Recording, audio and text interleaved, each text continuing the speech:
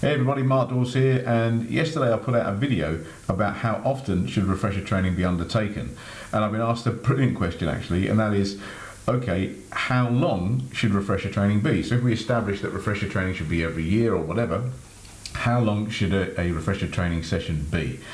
Now, I've spoke to the SIA about this, and if you look back through the video that I did yesterday, the one thing that keeps coming out is risk assessment. So your refresher training needs to be based on a risk assessment, and that raises a number of interesting questions.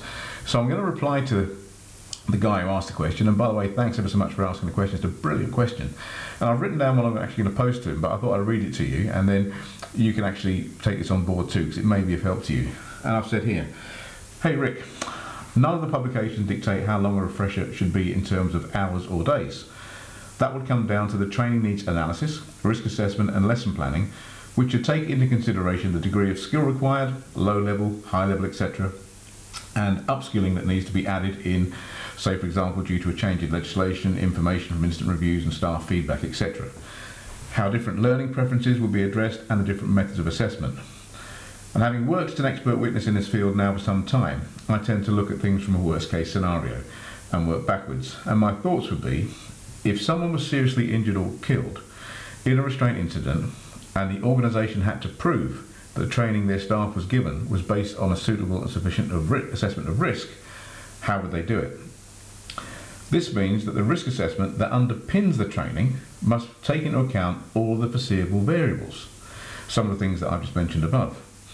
Now, in one case I was involved with many years ago, an agency had to provide evidence that their staff were competent and had received the appropriate initial training and ongoing refresher training.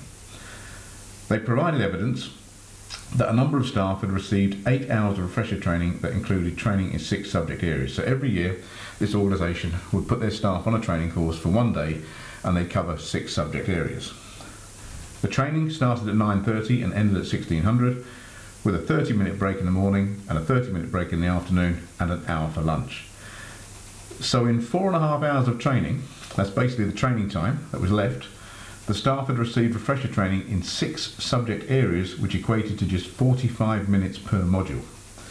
When asked how much time was set aside for formal assessment for each candidate, they couldn't provide any evidence.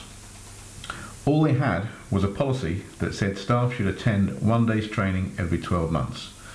Well, you know, you can imagine the outcome of that particular case, because there is no evidence that they can base their training refresher on.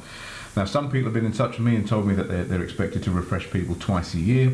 Some people do it once a year. Some agencies actually refresh every 3 years, which I think is far too long for a physical restraint refresher, because there's so much that changes every year on this stuff.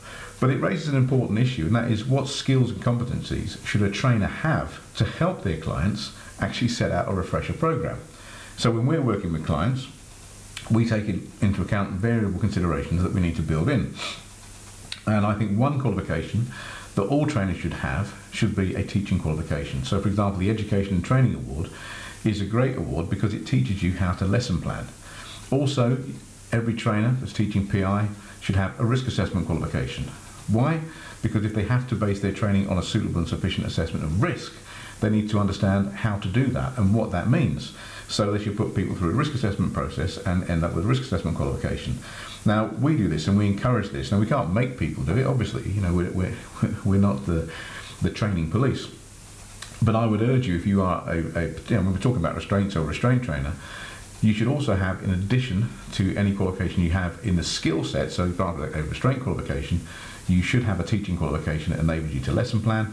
And I would strongly advise you to get a risk assessment qualification that teaches you how to assess risk.